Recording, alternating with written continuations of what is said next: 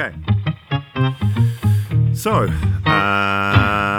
let's just start off without any stupid stuff and let's just start off. So, welcome to the super fun, awesome, happy time pedal show podcast. My name is Gabor. Welcome. Wow. Hey, g'day. Welcome along. I'm Alex. And let's try this again. This is take 3 of the podcast. Take 3 of this podcast. So, we tried to record it on Tuesday when we were filming videos, and my SD card decided to go nah. It's always great when you do stuff and then you look at the screen, and it always happens when the screen of whatever it is you're doing faces away from you. And yeah. I had in the last maybe 2 weeks, 2 SD cards died on me. I did a video here at my place, and the overhead camera at the end of the video, when I looked at it, it said can't read SD card or something like that. Same thing that it said when we were doing the podcast on Tuesday. Right. It said, unable to read SD card or something like that. And I went, excellent. I'm glad it tells me that on the screen that faces away from me. Yeah. So I do the whole stupid thing, and then I got to do it all again. So I think we did almost an hour the other day of podcast. Yeah, and it's a really good chat too, unfortunately. And I checked, because the thing is, I did this thing once, and I put my hands up, and I admitted once we did a podcast, and I didn't press record. Whoops. So I have this paranoia now. So I checked. I reckon at least about 2 or 3 times while we were doing the podcast. Because the thing is, we have this when we do it in a room together. We're now via the interwebs, but in a room together, I have this Zoom H6 recorder, and the thing is, you use the microphones that you click on it are really good. It sounds great. But you have to point them at you, which means the screen faces the other way. And so I do this thing now where while Alex talks, which is a rarity because I'm the loud, obnoxious guy in this duo. But exactly. Never mind. Carry on. I check every once in a while. And I remember, I think I checked twice. I looked at it just to make sure that the levels are okay and just to make sure everything goes. And I think I checked, it was like half an hour, 36 minutes into it. I checked and it was all good. And then we were talking, and then I thought, this must be close to an hour now that we've been talking. And I checked, and there was a message on the screen saying something about my SD card. It can't read my SD card, or my SD card is not able to connect, or I don't know, something like that. And then I got very angry and started yelling and screaming. And I tried a recovery thing, and I actually recovered a file. I got to recover a file, but it was all static noises on it. That was it. Right. So was it just noises and no talking? No, it was just static noises, the whole thing. Right. So, which was lovely. There was no talking at all. Anyway, so this is the third time we tried, because then we tried it just before, and then Alex's internet was not deciding to work with us. But now you're plugged into the actual network with a network cable. You're actually plugged in. Yep. So we should be good now. We've got copper. There's some quality copper between us now. Excellent. And while we did that, we got coffee, so it's kind of win-win, really. So exactly, true. Yeah. So before we even start, and before I let Alex get any more words in, I just want to say, the thing we always do at this podcast, whether it's, we do it regularly or not regularly, this podcast, it's just time is always an issue, but we love to get to know the people that listen to this podcast. And one of the things we always say to do is, while you're listening to this podcast, just take a photo of wherever you are, whatever you're looking at. You don't have to be in a photo. You don't have to show yourself. You can if you want to, but take a photo of, if you're sitting in a bus or sitting in a subway or tube, or if you're sitting, I don't know, if you're walking or whatever it is you're doing, take a photo of it and send it to us. And big shout out to Mr. Jason Lorenzen in San Francisco, who sent us a photo of his washing machine, lovely looking LG washing machine, saying he's listening to the podcast while doing household chores as always. And a big thank you and a big hello to Rob Rhodes, who's listening to the last podcast, whilst having a coffee and wandering around a lovely beach at Kingscliff, New South Wales. And I want to just do a little bit of shameless self-promotion. because Rob has become a podcast buddy of mine because we've joined Matt Wakeling on the Guitar Speak podcast for the Iconics album series. Now, congratulations on getting a friend too. That's good. I know. Well, they haven't met me in person yet, so. But so what you should do is you should go and not listen to any of the Guitar Speak podcast. Just listen to the Iconic albums. No, I'm kidding. Are they the ones you're on? Yeah, just the ones I'm on. Wow. No, go and check out the Guitar Speak podcast. Matt's awesome, and his podcast is great. Yeah. He has lots of really cool guests on, and he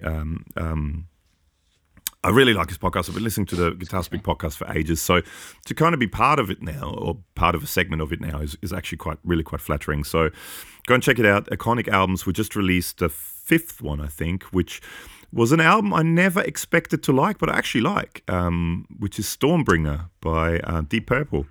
And yeah, so basically it's us, the other guys make me listen to albums I've never listened to before, and I make them listen to albums they never listened to before. And then either I talk for hours about the albums I chose, or I kind of nod and say to the albums they chose. Stevie Ray Vaughan. Stevie Ray Vaughan, for example. But no, Stormbringer was a bit. I was actually pleasantly surprised that I actually liked that. It was a good album. It doesn't sound like Deep Purple, so. I don't know that album. I think I talked about this when we were having lunch one day, but I only kind of know their few hits, really. That one, yeah. And Black Knight and a few others. But so what's that album like? Like, how would you describe it? What was it about that you liked it? What was it about it that you liked? Well, my favorite thing about it is that it didn't sound anything like Deep Purple. But you've got to listen to the podcast. This is like a review podcast of the review podcast. No, yeah, one of the things. Inception. It's podception. Podception with a D, podception. Yes. What I like. Well, to me, like a lot of the songs, for example, and that was one of the things I sort of brought up as well. It sounded almost Sly and the Family Stone, or almost a little bit Steely Dan in bits, like funky, jazzy, Deep Purple. And apparently that's the album that's when Ritchie Blackmore left, because he hated what he was doing. And one of the things I brought up in it, actually, there's a couple of slide guitar solos. And I mean, I don't know that much about Ritchie Blackmore, but I never kind of had him down as a slide player. But there's some really cool slide solos on it. And Rob was mentioning that apparently in the studio, he hated every second of being there. And they asked him to do a solo in the tracks, and he, for example, grabbed the screwdriver that was sitting there and played a slide solo on a screwdriver just because he wanted to do something to kind of piss the other guys off. But it turned out to be actually really cool. Like, the solos are great, and it's a cool sounding album. Great singing too. So anyway, listen to the podcast if you want to find out about it. But yeah, it doesn't sound anything like Deep Purple. Some really cool sort of like harmonic minor-y kind of guitar solos with slides. The tones as well, there's a lot of it almost sounds like guitar synth, some of the stuff he plays. And there's hardly any organ on it. It's all cool, like Moog sounding synth bits. And it's cool. I dig it. It's like a 70s prog album, but not as prog. But it's sort of prog with funky soul, Steely Dan, Sly and the Family Stone vibe. Funky, like frog? No, wait. Frog rock. Yes, frog. Yes, frog rock. Sure, why not? No, it's good. So check it out. But let's not talk about that. That's a different podcast. And make sure if you do listen to it next week, what is that, last week of July, it usually comes out on a Wednesday for most of the people around the world, and a Thursday morning for people in Australia. It's My Next Choice, which is a Primus album, which Rob was doing what I was doing when we were doing the Stevie Ray Vaughan stuff, where I was just kind of nodding, which you can't see on a podcast, but I was just nodding. And Rob was kind of doing that to that album, so that was good. I got him back, yes. But it's good fun. I really quite enjoy doing it, and it's fun chatting with those two guys and being part of it. So check it out. Now, back to our podcast. Alex, what's new with you? What's been happening? Because it's been about a month again. We missed one of the fortnightlies, so it's been about a month again since the last podcast. But what have you been up to? it's kind of been a bit quiet around here as far as music stuff goes. We've had some more lockdown and restriction stuff with COVID. Excuse me. So we took the chance, and you did too. Actually, we got away for a few days. Yep. You guys did some family holidays, and school holidays at the same time. So, but I mean, it's always COVID stuff. Always happens when school holidays are on because as soon as there's holidays and there's no lockdown, everyone goes, "We must travel, must go on holidays now." Anyway, yes. but that was kind of nice actually because we realised we hadn't really gotten away since NAM last year. Like that was our last kind of break and get away. Yeah. So it's been over like 18 months or something. Yeah.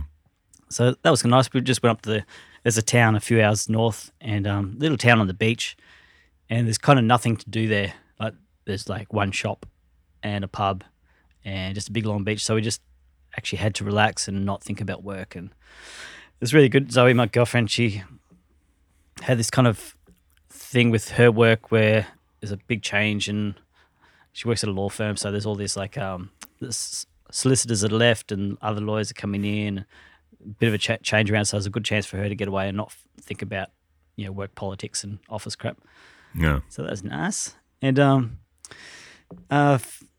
haven't really bought any gear for a while, but we've kind of acquired some through the show. Yeah. So I've kind of got some new toys to play with, which is fun. Yeah. I did buy one pedal. Ooh. Actually, while we were on holiday, what'd you get? While we were on holidays, we went to the pub at this town for dinner, and Zoe went to order our food. Excuse me, choking. She went into the pub to order the food and came back and said, "I bought a pedal while you were away." Like within 4 minutes. She did. No, I did. Oh, you did. Okay, I thought you said she went and came back and said, "I bought a pedal." No, she went and I said, "Bought a pedal while you were away." Okay. And it's this Russian flanger. It's yes, crazy thing, and you've probably seen them, hey, like online and on eBay and things. Where was it? Like I want to say like late 70s, early 80s. Yeah, a bunch of that stuff got made. Judging by the brown plastic, it's probably 70s. Well, I mean, brown plastic is always cool. It's hard to tell from Russia, but it's all the labels in Russian, and luckily this guy locally bought it and fixed it up a bit. Actually put some jacks in the back because they had those 5-pin DIN, whatever they are, connectors. Yeah. And he put some jacks on it, and I think he put new pots on the top, and English labels on the controls too. So it's kind of this super wacky, and it does go into crazy self-oscillation flanger, and there's no foot switch but just a plastic button on top. So he said he used to just leave it on and like in an effects loop and use another switch to bring it in and out. I'm sure we'll do a video with it. There'll be a video. Yeah. So is that coming up? That's cool. That's crazy. That's very cool. It's has this like a bit of a buzzy noise floor, but when I was playing with it, it kind of you almost treat it like a synth drone. Oh, cool. And at first I was a bit Earth hum as a synth drone. Yeah. It really is kind of see the bright side of everything, isn't it? My thing's broken. Oh wait, I can make music out. And that with a bit of echo, you just end up with this kind of spacey wall of sound, noise, guitar tones, which is definitely not me, but it's really fun. So I have to show you. Yeah, cool. No, looking forward to it. Yeah, and it's the I won't even try and pronounce what it is because some of those letters are backwards. Yes. Well, I think it's Cyrillic, isn't it? That's what they call Russian writing, Cyrillic writing, which is very, very different from anything. Yeah. So that's kind of fun. Cool. Yeah, we'll probably do a video of the crazy Russian flanger. Oh, absolutely. So I haven't bought. Have I bought anything? Have I bought a pedal? Oh, actually, I did buy a pedal that you tagged me on, a DoD pedal, an FX10 that you tagged me on Facebook. The FX10 Bifed preamp because I didn't have that one already. But we've been getting a lot of stuff. So a lot of stuff has been sent to us for videos that we're going to do some videos of. So I'm just looking right now. I'm looking at the two Meris pedals, the Mercury 7 and the Polymoon. Dreadbox have sent us, I don't think you've even seen it yet, Alex, the Darkness. No, only photo you sent me. Which is their reverb. The interesting part about it is it didn't come with a manual, and online it says manual coming soon. And I don't necessarily know what the knobs do. I need to have a talk to them because it's just you turn it and you go, well, once you start thinking, oh, maybe this knob will do this. Then you turn a bit more and you go, no, actually, no, it's not doing what I thought it was doing. It's doing something else. So I've got to talk to them about that. And there's actually, they sent us a couple of other pedals as well for a giveaway. So I'm not 100% sure exactly what's going to happen yet. But there will be a Dreadbox pedal giveaway, which I think is going to sort of coincide with our 20,000 subs on YouTube. So if you haven't subscribed yet, I think I've got to talk to the guys from Dreadbox what they had in mind as well. It was their idea to do a giveaway. And I just sort of said, oh, we're coming up to 20,000 subscribers. Maybe we should do a giveaway thing with that, or, make that the reason for the giveaway. And they didn't really say much. They didn't say yes or no. They just went, okay. So I'll talk to them about it. But yeah, that'll be interesting because they're cool pedals. I like the Dreadbox stuff. Actually, speaking of, should shout out to Frank Johnson, who also jump on our our Facebook group, which is called the Super Fun Awesome Happy Time. No, He's Super been Fun cursing Awesome us a bit lately. Guitar chat. Was it guitar chat? Yeah. Gear chat. Sorry. Gear chat, not guitar chat. And he just got the Komorebi. That's a cool flanger though. Flanger chorus. That's cool. one of my absolute favorites. And what did he buy? There was something else he bought the other day, and he said, or his friend bought or something, and he cursed us. Yeah, the Eurorack, the whole Eurorack stuff. The Nobles Overdrive. Nobles Overdrive. No, but wasn't there something else? I swear there was something else. Anyway, he said, "Damn you, SFAHTPS." I can't say it. Yeah. And pedal manufacturers and Tim Pierce. Oh yeah, for the Nobles, yeah. Sorry, Tim Pierce Frank. has been. Yeah. Sorry, not sorry. Yeah, Tim Pierce has loved that for years. It's been, I think, every gear rundown he's done on his YouTube channel. He's always has that. Isn't that a lot of the session guys really like them? I know that Tom Bukovac, he's got Uncle Larry or whatever he calls himself. He's got everything. He's got everything. But I think he did a little while ago. He did a rig rundown with Premier Guitar, and it was at a studio. And he has everything, and he has all the different amps, and he has that what's it called, Eco, something like that. That which I think Tim Pierce has now as well. That like a big spring reverb thing, which is apparently meant to be really, really cool. Anyway, but I remember him saying in that rig rundown that the one of the constants on his pedal board has been the Nobles. That's sort of one of his favorite drives. Yeah. And a lot of session guys seem to really like that, like Tim Pierce. It's cool. Yeah. Tom Bukovac. But what do they know? They're only session players. Yeah. Tish posh. We got some. I think probably haven't talked about it. The Embers Overdrive from Lawrence Petros Design. Yeah, well, the Embers, it's not technically officially released until the 28th, but he has, there's been pictures of it. He posted pictures of it. So on the 28th, there will be a video of us doing that coming out. That's sort of his take on a Klon style pedal. Yeah. And it's good. Actually, it's funny because we filmed the video ages ago because we got that pedal quite a while ago. And I sort of didn't think about it. And then I just edited the video the day before yesterday recently, very recently anyway. And I thought it sounded really good in a recording. Like it sounded better on some guitars than others, I found. But I remember thinking it's quite bright while we were playing it. Likewise. But listening back to the video, it didn't sound bright. It sounded really good. Oh, cool. Okay, cool. Yeah. Oops. Yeah, right. And what was the other one? You got the 68 Of him, Deluxe? the 68 Deluxe, the 87 Deluxe. Deluxe as well, Yeah. which we haven't done a video of. We've done a 68 Deluxe, which is great. See, so we did, he sent us a whole bunch of pedals. Then we both really liked the 87, which is actually, I didn't expect you to like it as much, but you kept it and you really liked it. And I thought and this is also sort of a lengthy thing, which I haven't released yet, but I started filming a video. Boss sent us this BCB 1000 pedal board, which actually I told Ed, our boss guy, that he's not getting it back. I'm keeping it. We got to work something out because it's a cool pedal board. So anyway, so there's no rush in getting stuff out. And I started filming about putting a pedal board together. Started filming a video about it. And I had, as always, I put the King of Tone on it because that's been my go-to kind of drive for ages. And I thought, wouldn't it be nice to have something different for a change?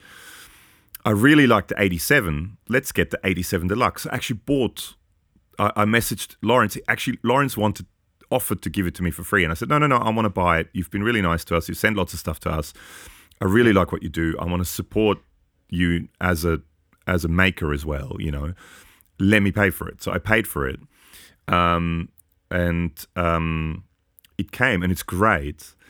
And then, I don't know, a week later, 2 weeks later, he said, that's when Embers and stuff, right? And he said, I've got this pedal coming out. Can I send you a version of it? Because it's sort of a limited run. Because I think he does his, with Lawrence Petros, if you sign up to his newsletter, he does his limited runs of pedals. I think the Dutch was maybe a limited run as well at first. Actually, have we talked about the Dutch? No, we should talk about that as well, because I think they came in all in the same sort of package. Anyway, so he said, and then he said, I'll send you, because you really like the 68, and we did that video of the 68 with the Box of Rock, but the Box of Rock has a boost in it as well. And he said, I do the 68 Deluxe, that's got a boost in it. That's maybe a bit more of a fair shootout. Sure, yeah. So he sent it to me, and then now the problem is I don't know which one to put on my board, because they're both really, really, really, really good. How about both on the board? Haha. Well, the board isn't big enough. And the problem with the board is it's not that big of a board, and I like the idea of having a smaller board.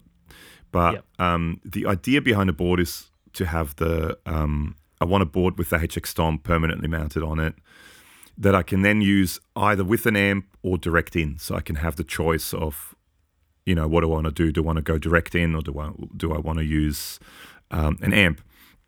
And I have to have a whammy pedal on every pedal board I have. So the whammy pedal takes up almost a third of the pedal board. So there's not a huge amount of room. But yeah, so I'm going to have one drive on it, and I want to have a drive that has multiple options on it. And the 68 is almost more versatile because it has the 2 channels, but then it also has a boost. So you can go between the milder channel and the hot rodded kind of 68 plexi channel. And then you have a boost, which is in front of the drive. So you can boost. You have basically 3 different, or not 3, technically 1, 2, 3, 4, 5 gain stages, because you've got the boost on its own. Yeah. You've got 2 drive stages on the own, that's 3. And then you've got each drive with a boost. So that's technically 5 gain stages you have in one pedal. Whereas with this 87 Deluxe, you only have 2. It's probably a boring point to bring up, but maybe you should try each one against how they sound against your amp sims in the HX Stomp. Yeah, well, I will do. That's part of that video I'm going to be doing. That's a sort of a longer video. And then I'm not sure exactly what's happening, but apparently that Engel amp that I've been supposed to be getting for ages, the Iron Ball Special Edition, is that what it's called? Iron Ball SE? I think that's what it is, which is this small, like, miniature head. Like, is it Iron Ball? Iron and balls? it has Iron balls. Engel amps. Is it 1 or 2? It only has 1. It has built-in like delay and reverb and multiple channels, and it has built-in the Iron Ball SE, the E606 SE, because it's all MIDI switchable. and it has so it's got a built-in delay and it's got built-in reverb. And I remember we played the original Iron Ball at 42 Gear Street, and I remember all of us kind of going, "That's a really cool little amp." They had a red one there. And I remember actually you as well saying in some of the videos you've seen where we used that's a really cool sounding amp. And there's been lots of feedback. You know, we did videos like I was sitting there with Ryan or with from 60 Cycle Hum, or with Mike from CGS, you know, demoing guitars, and we were going into that amp, and a lot of people kind of commented, you know, amongst Friedmans and other amps that were there, massively huge 100-watt Friedman BE Deluxe head and a little, I think, 20 watts angle. And a lot of people saying, "Oh, that angle sounded really, really cool." And it was a really cool sounding amp.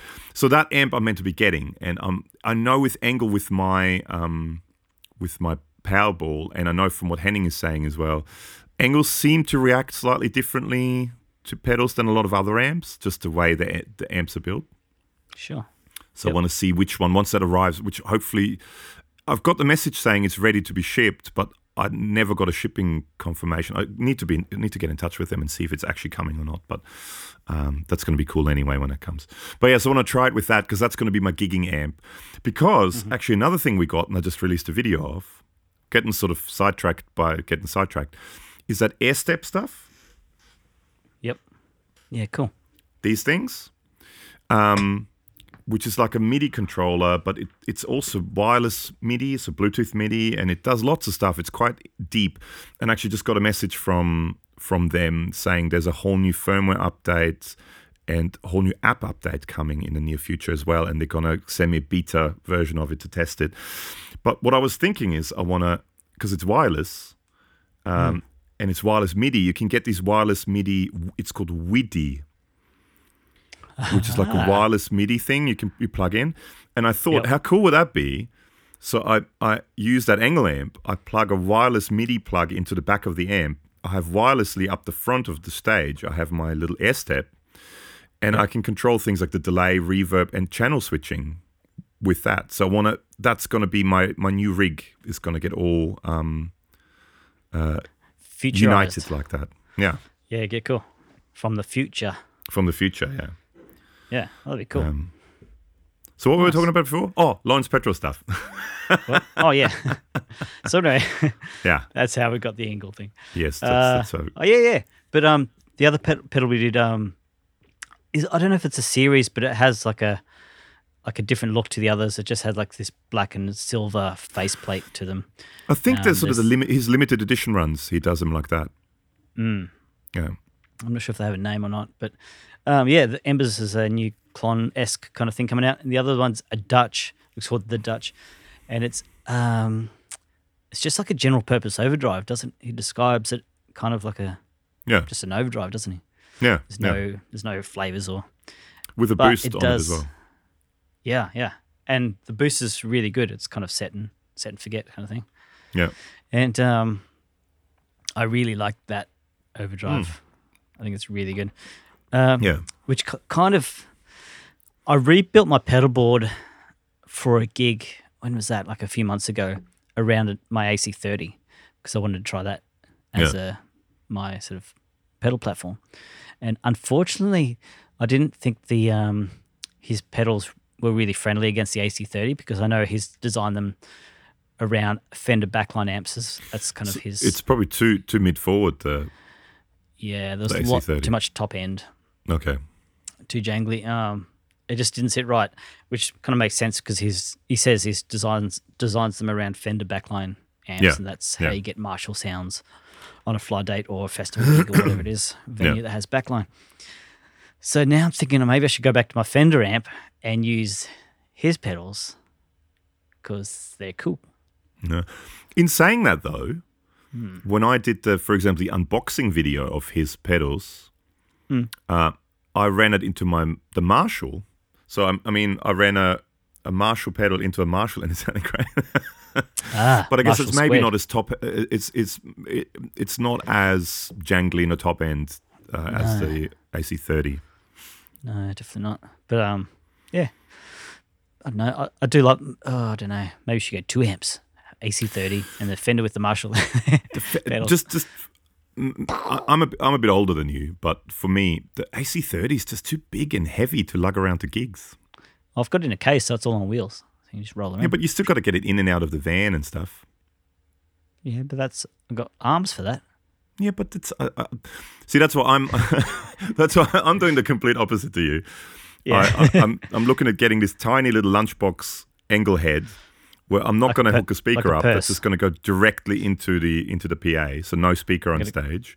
I mean, I could if I wanted to, but amp purse.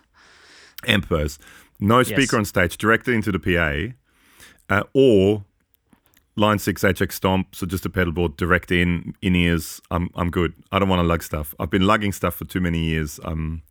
Sure. I don't want to lug stuff anymore. I'm done with lugging. That's fair enough. But yeah, I know. And this is, of course, this is all dependent on the 2 gigs I have a year on electric guitar. Yeah, true. It's been, especially now with COVID. Pretty important stuff, really, in the scheme of the world. Somewhat decimated the old electric, like full band gigs around here anyway. But yeah. But yeah, so that's a Lawrence. It's always cool stuff, the Lawrence Petrol stuff. I always enjoy all of his pedals. And then I was wondering, like, with the AC30, it has great reverb and tremolo on it too. So I was even thinking I could use like the was that Nano Plus or whatever it is, the little pedal board. Yeah. And just have like a couple of drives and delay on there. Use that. Yeah. That could be a thing. I don't know. That's why not? Why not? I mean, that's definitely where to go. We should quickly also talk about other stuff we got. So we also got a bunch of the MXR stuff and Jim Dunlop, which the good people from Jim Dunlop Australia sent to us. So we did the FOD, and then we just recently did, actually, I think it's coming out tonight when we're recording, so it's going to be out already by the time the podcast is out. The FOD versus Dookie Drive. So I bought a Dookie Drive secondhand, a version 3 Dookie Drive, because no one could really tell me if the FOD is the same as a Dookie Drive. And not even the rep, like not even the Jim Dunlop Australia guy, MXR Australia guy, could really tell me exactly. And there's no video on YouTube, so this is ours is going to be the only video on YouTube at the moment that has FOD versus Dookie Drive. Yeah. So that's coming out tonight. We also did the MXR Tremolo, which is coming out that'll be a little bit after this podcast comes out. And what was the other one? The Green Rhino by Way Huge, the Mark V, I think, Smalls Edition Green Rhino. And the Wahs. We haven't filmed the Wahs yet, the Tom Morello Wah. But so FOD, Dookie Drive, without giving too much away, what were your thoughts? They're very close, but not identical. You just gave it away. Whatever. Yeah, I guess, it doesn't really matter. But they're, how else are you supposed to describe it? They're cool. They're cool drives. I quite enjoyed them as overdrives. And not just like a one-trick pony, not just doing the punk pop theme or sort of any heavy music. Like you can still get that, because they are sort of Marshall-esque drives. Yeah. You can still get kind of Marshall clean tones if you want to do that thing, like the Edge of Breakup Marshall flavor clean. But yeah, and they're not crazy high gain, like not modern Marshall. No. Still get distortion, but it's not like Ubershell or something. It is cool having. I quite like that, the blend thing where you blend between the two different amps. The one is a little bit cleaner, yes, and maybe a little bit more scooped. The other one is a bit more distorted and maybe a little less scooped. And or was it the other way around? I don't remember now which one was more scooped. I think the cleaner one was a bit more scooped. But I think that works because the cleaner one isn't clean. It's not like a wet dry. No. Clean. It's just less distorted. Yeah. Yeah. So that's I think that's why that thing works. Yeah. Like a sparkle drive and some other pedals. That was the whole idea. So I think that's the from what I was reading with the whole Dookie Drive, right? So when they were recording Dookie in the studio, what they were doing is they were using these 2 amps, and one was a bit cleaner. I think the cleaner one was a bit more scoop with more bottom end, and then it had the more distorted one, which was a bit more driven, but had less bottom end but more mids. And I think what they were doing basically, most of the guitar sounds on Dookie were the same. It's just those two amps at the same setting. But in the recording process, when they wanted something cleaner, they were blending more towards the one amp. And if they wanted something a bit more dirty, they were blending more towards the other amp. But they always had both in there because it gives that one gave more weight and the other one gave the mid punch. And I think it's a really, on the pedal, having that blend control on it, I think it's really cool. You can find a lot of really cool sounds. And it is, I mean, especially with Duke and with Green Day, the thing I always sort of associated, it's this fast palm muted with the odd accented chord, right? You know, that da da da da da da da. And having that cleaner bit blend in, it gives you nice definition and keeps it tight. Yes, yeah. And punchy, and it definitely sounds like that Green Day album. And it, regardless which guitar with what pickups we used, it did kind of sound like that. It had that kind of vibe to it, and I really dug it. I thought both the FOD and the Dookie Drive, I really, really enjoyed them. Yeah, they were super fun. Like, I don't know, maybe fun is the right word. Like, it's just yeah. Well, I mean, that's what it's all about, really. In the end, makes you think about high school bands and stuff. Because I mean, bad. Were you too young when Dookie came out? Because it was sort of, for me, it was right in my, I think it was around about grade 11 here at school. Yeah. So I was about 16, maybe 15, 16. I think, was it 95, 96? Yeah. That was, maybe 95. Last year was the 25th anniversary. That was kind of the beginning of high school-ish. Yeah. Yeah. So I think, yeah, I don't know, don't, because I remember, I think the Dookie Drive, they released it for the 25th anniversary of Dookie, the album. Yeah. So I think it was maybe 95 when it came out. Sure. Or maybe it was 94. Did they release it last year or the year before? I don't know. Doesn't matter. Maybe a little while ago, yeah. But so I was probably around 15, 16, round about the time when Dookie came out. And I remember Dookie was quite a big album in my life. So I just sort of, Nirvana happened. And I think it was just after Kurt Cobain died. And I was a massive Nirvana fan. And I loved In Utero. That was like one of the greatest albums in my life. And then Dookie came out, and I know that was sort of the next thing. And it was around the time also Weezer came out. The Blue Weezer album came out around that time, and Dookie came out. And I remember really loving both those albums. Yeah. But anyway, cool. that was in high school days. Fun. MXR Tremolo, what were your thoughts on that? Yeah, it's lovely, wasn't it? Like you have to watch the video, but it has the same format as the Reverb, and I think there's one or two others. Yeah, we have the push button. Like one of the knobs is also a button. Algorithm selector, yeah. Yeah. All the sounds are lovely. Maybe 6 algorithms is a bit much for a tremolo. Yeah, I thought so too. You could probably lose 2 or 3. But I mean, it's nice they're there. They're there, you know, yeah. You're not complaining, you got more choices. Yeah. I think they all sounded sweet. They all sounded very musical. Harmonic tremolo sounded great. It's a really good harmonic tremolo. And between that and the stereo choppy square wave one, you can kind of cover a lot of ground, eh? Yeah. But I mean, my favorite and swampy. My favorite bit of the whole thing is the envelope controlled tremolo.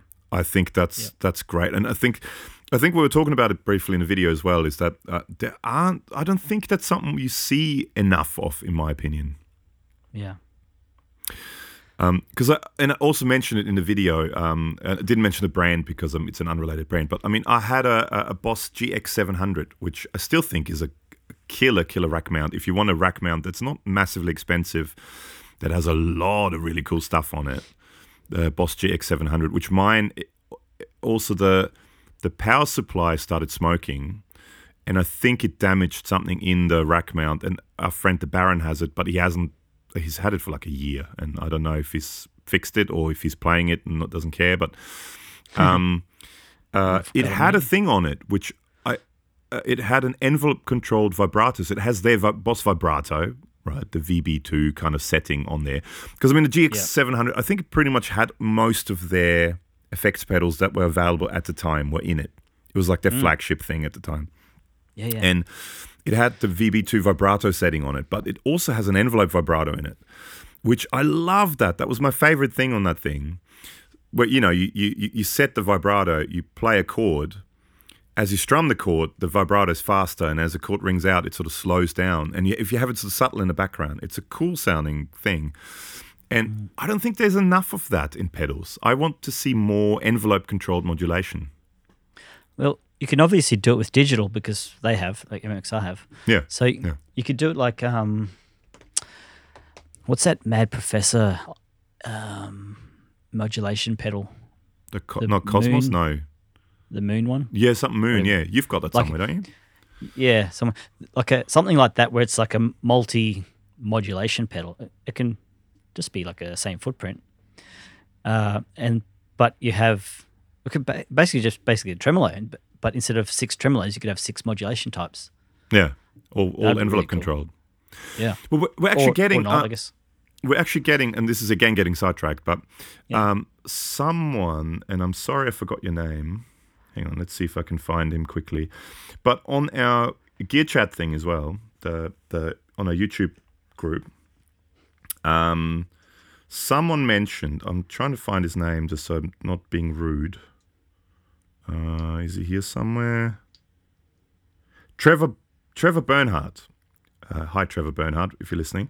He posted a thing on a Gear Chat thing saying, "Hi guys, anyone using any of those new Flamma pedals, as in FLAMMA, Flamma pedals? Chinese, but the reviews and actual pedals look really good." And I said, "I've never seen them, but I'll contact them. We'll see what happens." And they got back to me saying, "Sure, we'll send you, pick any 2 and we'll send them to you." And I asked him which ones he wants. I said to him, "Well, you asked for it. Which ones do you want me to get?" And he said, one is a reverb and the other one is a multi-modulation one. And all it says on their website is it's got 11 modulation algorithms on it from normal to... Hang on, what does it actually say? Let me quickly find it. Flamma. From normal to Gabor. No, from normal to experimental. Yeah. And I wonder if maybe, you never know, it could be some... Because it doesn't actually... If you go to the website, it doesn't actually say what it is. Hang on, I'm at the website now. It's not the greatest website in the world. Yeah. The FS05 multi-modulation, 11 modulation effects from classic to experimental. But it doesn't tell you what they are on their website. So it'll be interesting to see what it actually is. So you never know. They might have that. You never know. Some of those cheaper ones, like the NuX. Remember the NuX multi-modulation thing we did? Yeah, yeah. That was actually really, really good. And a lot better, I thought, than a lot of brand name modulation effects. And it was multi. And the Echo was cool too. The Echo was really cool too, yeah. Was it Real Echo? The tape Echo kind of pedal? That was really, really good. Anyway, getting sidetracked. So the Flamma stuff is coming. They're sending us some Flamma stuff. And I believe also, just while I'm saying things that are maybe coming, hopefully, possibly, we were contacted by... Did you see the email? We were contacted by... Where is he? VS Audio. Oh, not Aliens. About the Blackbird pedal, about us maybe doing which is their brown face style, brown face, black face style pedal. So I think we're going to get one of those, which I've always, they had that one that's like a King of Tone. Right. But the graphics is really cool. What is it called again? VX Effects pedals. Hang on, let's check out the website. This is riveting listening again. VS Audio, here it is. Yeah. I've seen that one. I think Eirik from Living Room Demos did a video of that ages ago, and I went, "Oh, that looks and sounds really, really cool." Right. Where are we? There's the website. There's a dog in here. It's loading. Yeah, so the Blackbird is the authentic vintage brown face, black face amp tones, powerful tone shaping, all analog electronics, center negative 9 volt, true bypass, building another Greek company. There's a lot of great stuff coming out of Greece. Cool. Kickstart the economy. Yeah. Oh, the Royal Flush. Have you? Hang on. I'll see if I can share the screen, so you can see it. No one else can see it, but Cool. Share screen. Tab. That one. Share. Can you see it now? forward. Yes, you can see it now. That one. Have you Yeah. remember seeing that one around? No. Really? Okay, yeah. So I've seen a few pictures, and I think it's like a King of Tone version of King of Tone. Right. And I remember always, it's sort of one of those ones I kind of saw a few times, and I always kind of went, "Oh, I like that." Does look cool. Yeah. So we're getting the hang on, where's? Well, he hasn't actually gotten back to me yet. Maybe I shouldn't even talked about this because he hasn't actually gotten back to me yet whether he's actually sending it. But he contacted us to see whether we wanted that. So it's a Blackbird VS Audio. It looks cool. Yeah, they do have cool graphics, don't they? Yeah, and another Greek pedal. That's cool. They do lots of cool stuff. So that's coming as well. Nice. Okay, for almost 45 minutes. Oh, we are 45 minutes into it. We should talk about probably the main thing we talked about the last time we tried to record this podcast. It's some guitars. Some guitars, yeah. So we got. I don't know if we really Yes. talked about it in a month ago podcast, but so we were sent the KGB Fuzz by Valco, and Valco is basically like the effects section of Eastwood guitars, so Eastwood and Airline guitars, and they got us in touch with the Australian distributor of Eastwood guitars. And because I said, oh, wouldn't it be cool? Maybe let's send us some more Eastwood guitars to use for the demo, and then we'll use them for other videos too. And they send us a couple of Rivolta guitars because Rivolta is, for anyone who doesn't know, so Rivolta is and I'm doing air quotation marks, budget brand of Novo guitars. Yeah. So Novo guitars is all custom made, handmade, and I think quite expensive guitars made in Nashville. By Dennis Fano, or a small kind of group of people, and he's like the main dude, Dennis Fano, called Nova Guitars, and he released a budget version. It was still not necessarily budget because they're around about a bit over 2,000 Australian dollars, so they're maybe, I don't know, 1,500 US, something like that, 12 to 1,500 US, budget line that is made in Korea. Through Eastwood. So Eastwood Guitars is sort of, I guess, making it for him, but his designs, called Rivolta guitars. And so we got two. We got the Combinata 817 17, yeah. and the Mondata 8. Yep. So when they arrived, we quite conveniently both gravitated towards not the same guitar, but the different yeah. guitars. So we didn't have to fisticuff over who hangs onto which. But so, Alex, let's start with you. So you kind of gravitated towards the golden Combinata 817. 17, yeah. Talk about it. Let us know about it.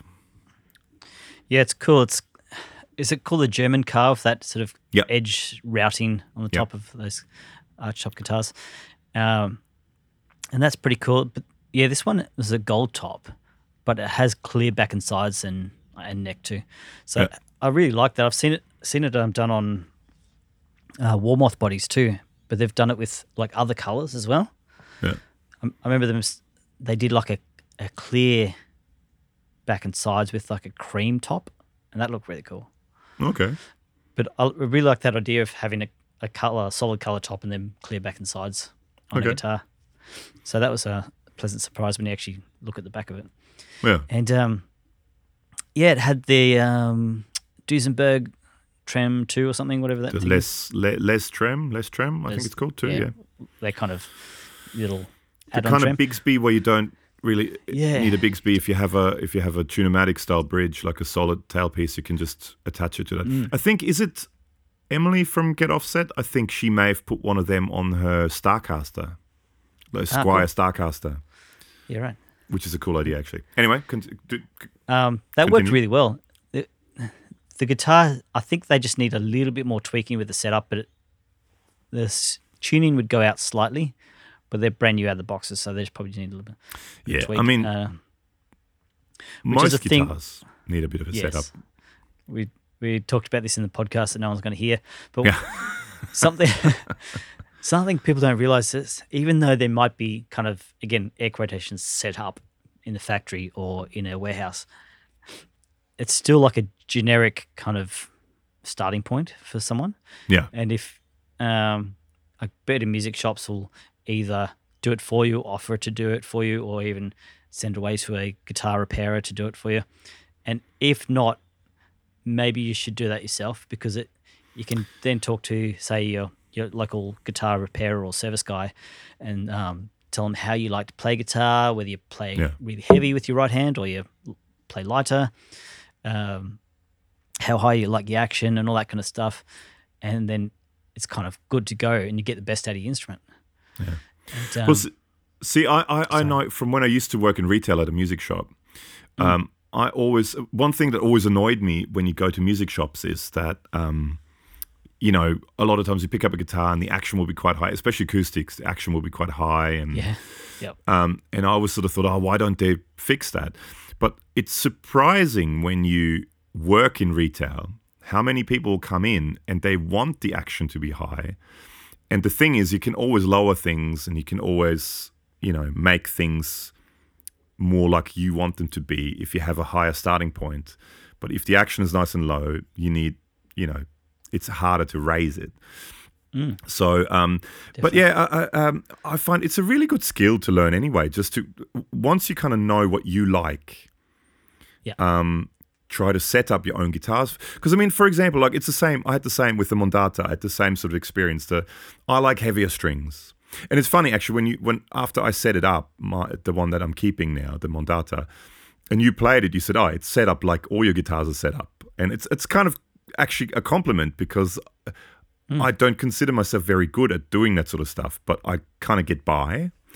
Because I put, first thing I do is I put 11 gauge strings on it, because I like heavier strings.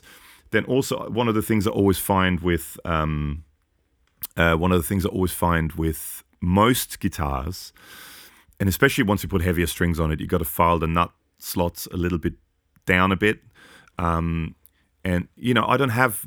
I want to buy proper nut files, but I've just been using sandpaper, and you fold the sandpaper in half and you kind of go through the groove. And one of the things I always kind of do, which I don't know if it's sort of... you're meant to really be doing it, but to me, I always find the side of the nut that faces the machine heads, if you kind of... when you're sanding, you kind of point towards where the machine head is. So you kind of almost get a little kink at the end. So when the string goes through it kind of, instead of going through the nut and then bending to go to where the that's usually if you have a 3-a-side headstock. 6-a-side often is straight anyway. But, you kind of sand it so it goes towards where the machine head is. And to me, a lot of times that makes, just those little things make such a difference. And just feeling it with your finger and going, is there like a sharp edge? And there's a sharp edge, okay, and just doing a little bit of sanding of it. And that's all I did. And I straightened the neck up a little bit as well, because, I mean, that's another thing as well. We live in Australia, we live miles away. But generally transport companies don't give a crap. They throw these boxes around. Necks will warp ever so slightly in transport. Look at it, just straighten up the neck a little bit, see how it goes.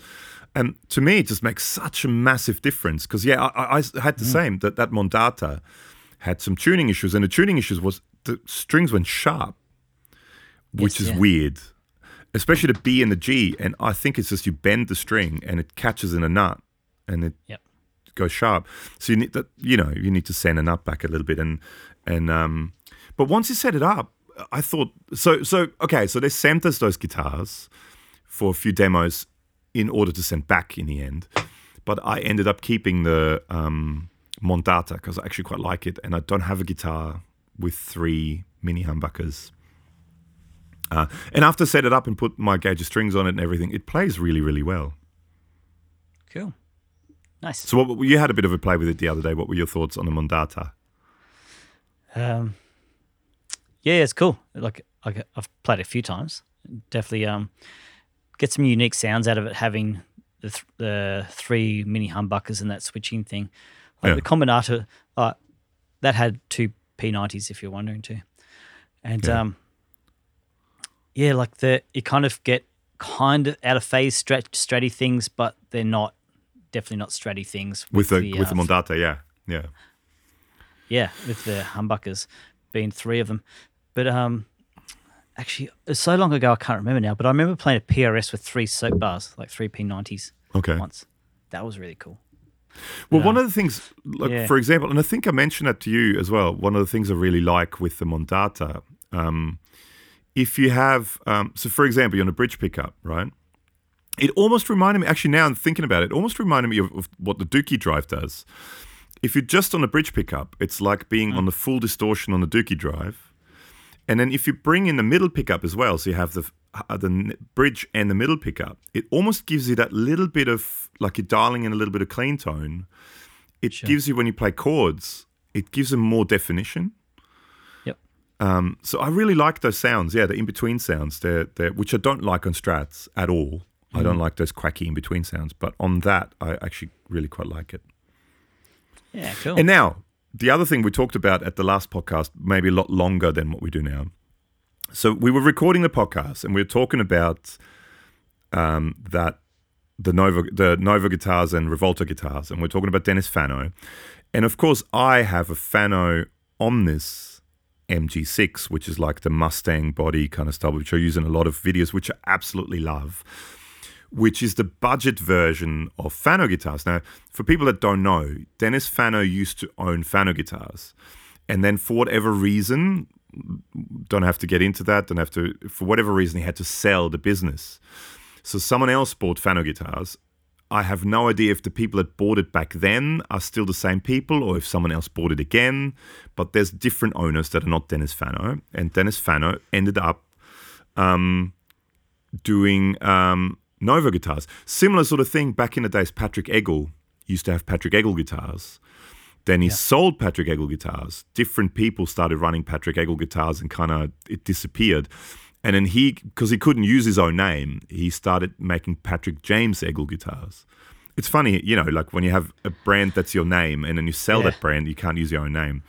Anyway, guitars formerly known as. Formerly known as, yeah. So you've got Nova guitars and Rivolta, which Dennis Fano makes, and you have Fano guitars, which Dennis Fano used to make but doesn't make anymore.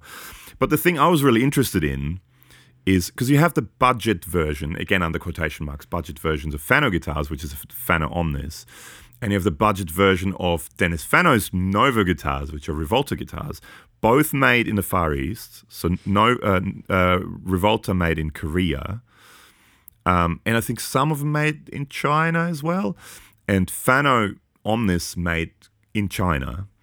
Now, the Fano guitar is a little bit cheaper. They're, maybe, I think in Australia, almost $1,000 cheaper than the Rivolta guitars. Now, the interesting thing is, and we talked about this, and we had a play with both guitars while we were doing the last podcast that didn't record. So, Alex, being completely blunt here and not worrying about our relationships with both Fano guitars and Eastwood,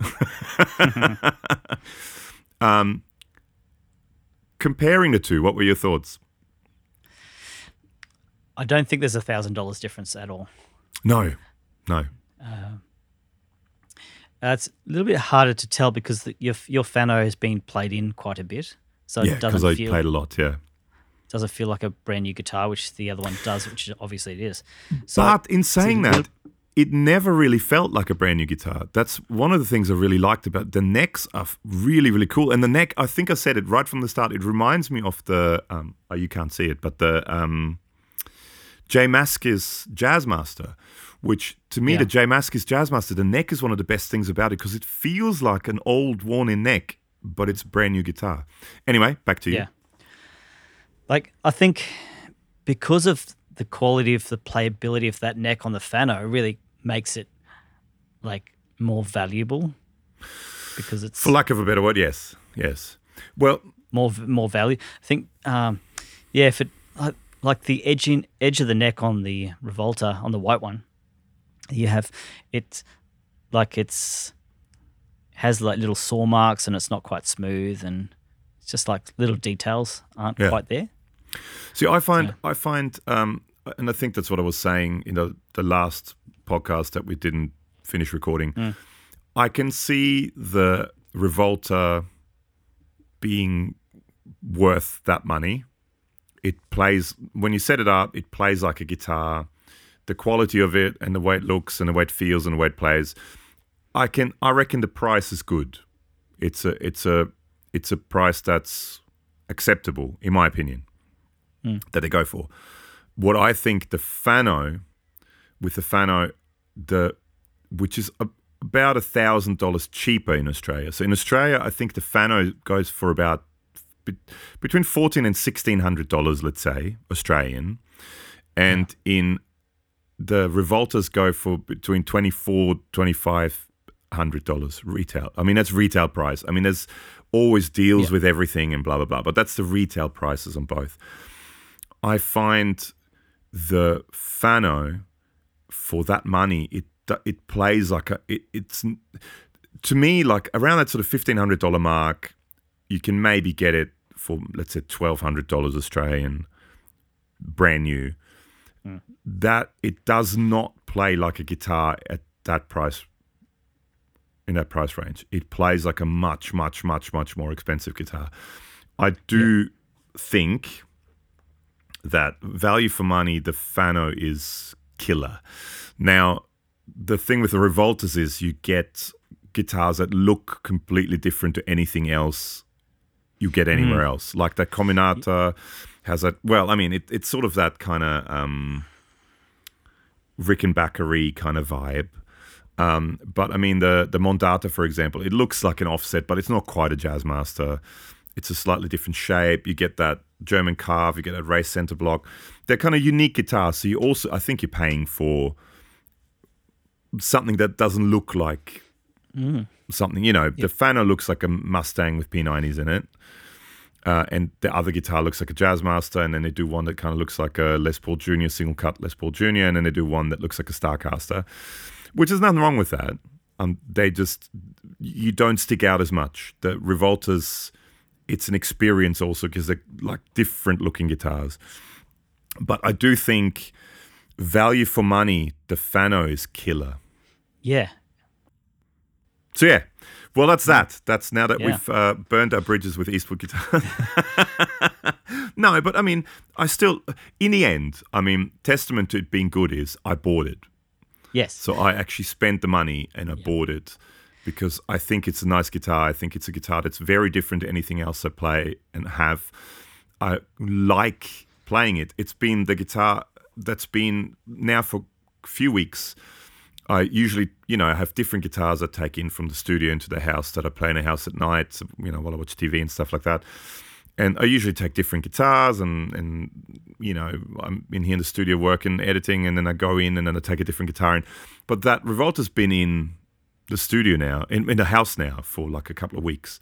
Yep. And I really like it. I enjoy playing it. I enjoy looking at it. And I bought it. So that's testament to it. But I do think the Fano is just...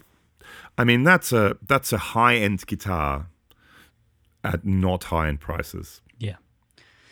No, they're definitely cool. I do like Rivoltas.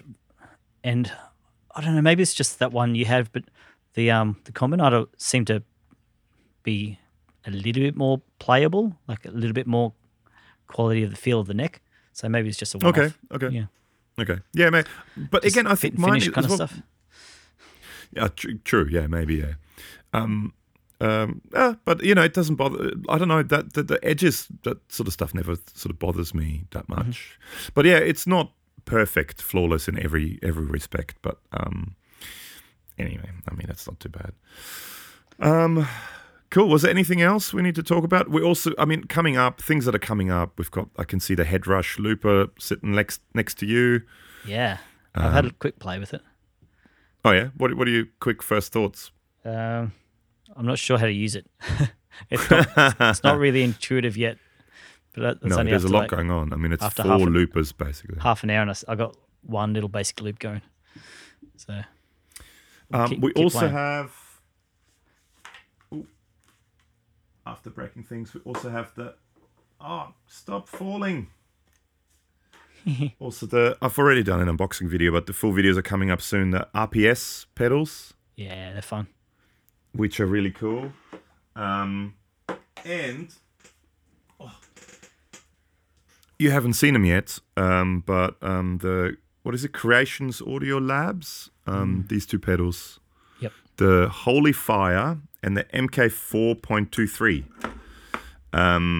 I plugged them in briefly. That it's completely different looking enclosures. And one of the things I like that's cool, the sort of big metal, the kind of metal enclosures, and the writing on it, the MK 4.23, it's actually a hole in the metal. Yep. And when you plug it in, there's a light underneath. I'm a sucker for that kind of stuff. Yeah, it's cool. So you turn it on and it has an LED, but the light underneath is always on. And the Holy Fire is the same. But the Holy Fire also, so it's a red light that's always on. Cool. But then you turn it on and there's an orange yellow light, so it looks like flames. Yeah, nice. And the light kind of flashes on and off as you're playing, like it's like an envelope controlled light. Oh, cool. They're interesting pedals. So like, we've got some videos with them coming. Stuff like that's a gimmick, but there's nothing wrong with a gimmick that makes you smile. Like, if it makes you happy and smile, then I'm an absolute sucker for things that light up. Sure. I think we've talked about this with Hughes and Kettner amps. Yeah, exactly. And I think we mentioned this on the podcast once before. I went with you to like a pro audio trade show thing. Yeah. And there was a room with all these different speakers. And you were kind of saying, oh, which ones should I get, blah, blah, blah. And I said, well, the ones with the light up logo, of course. Yeah. Ooh, shady thing. Because I like that. Yeah. I like that sort of stuff. I like when logos light up. Yeah, it's cool. I always love that about Matchless and Bad Cats and all those amps where you have the logo lights up. And I just, to me, that just makes it. That's cool. It is cool, sorry. Yeah. Nice. Cool. Well, good chats. Well, we've been going over an hour, and we've had, even with this podcast, we had one little interruption where internet decided not to working. So this has been a difficult podcast in the making. Hope you enjoyed it. But we made it, so I hope you enjoyed it. And we'll try again. We'll keep trying to be sort of somewhat regular with these, but it's difficult a lot of times to get the time in to do this stuff, and because there's a lot of other things going on as well. Yeah. So on that note, thank you so much to everyone for listening. Thank you, Alex, for running network cables through your house. Yeah, it's all down the stairs, so I might have to go and tidy that up. Nice. Trip hazard. Cool. Enjoy your weekend gigs. Yes. Are you working much this weekend? Just one show tomorrow. Okay. Yeah. Theatre-y thing. Yeah. Ray. I'll see Newman. Two nights on Saturday afternoon. Sorry? I'm going to see Newman, so that's good. Oh, Brett. Brett, yeah. Oh, I haven't seen. Say hello to him I haven't seen him for ages. Yeah. So, what band is that? What are you playing or are you sounding? No, I'm doing sound for it's a Barbara Streisand theatre show. Oh yeah, so rock. And Brett's playing drums in that. Yep. Oh wow, the things you got to do as a drummer nowadays to get gigs. At the rehearsal the other night, he started giggling about something and started doing stick tricks in his musical numbers. He's a great drummer. He's a great drummer, Brett. Oh yeah, very very good drummer. Cool. So he's doing songs from Yentl. Awesome. Yeah. Anyone else I know in that band, or? Do you know Brendan Scully, bass player? Oh, the name rings a bell, but yeah. Yeah, he's a lovely guy, great bass player. He's playing upright mostly. Brett and all these guys seem to be doing a lot of these. I guess that's the only way to get work nowadays, really, as a full band, is doing these tribute shows and stuff. Because I know we've got other friends who do Eagles show and ELO show and what's his name, the English guy? Sting. Elton John. No. Elton John shows. I feel like not Keith Richards. Keith Moon. No. Is it a Keith? Oh, the really straight kind of guy. Elton John. No, definitely not straight. No, what's his name? I don't know. Is it Richards? Something Richards? Why can't I think of it? Anyway. Yeah, well, the thing with these like tribute shows is they're playing theatres, so they're often council venues, and that you can have capacity with COVID restrictions and stuff because they're council run and they have all these sort of things in place. So they're kind of the venues that are putting shows on at the moment that have actually they're the only ones that can potential to have a full band, like proper production, sound, lighting, vision, all that kind of thing, and a full house. So yeah, it's working. Yeah, even if the music is naff. Yeah. Oh right, God, I can't believe I can't think of the. Anyway. Doesn't matter. Really goody guy. And he had a couple of hits like in the '60s and stuff, and he's still around. Elton John.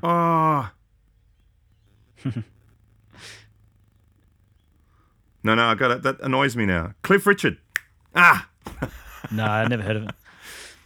You've heard of Cliff Richard. And not the show. A bunch of guys I know in a Cliff Richards tribute band as well. So that's unfortunate.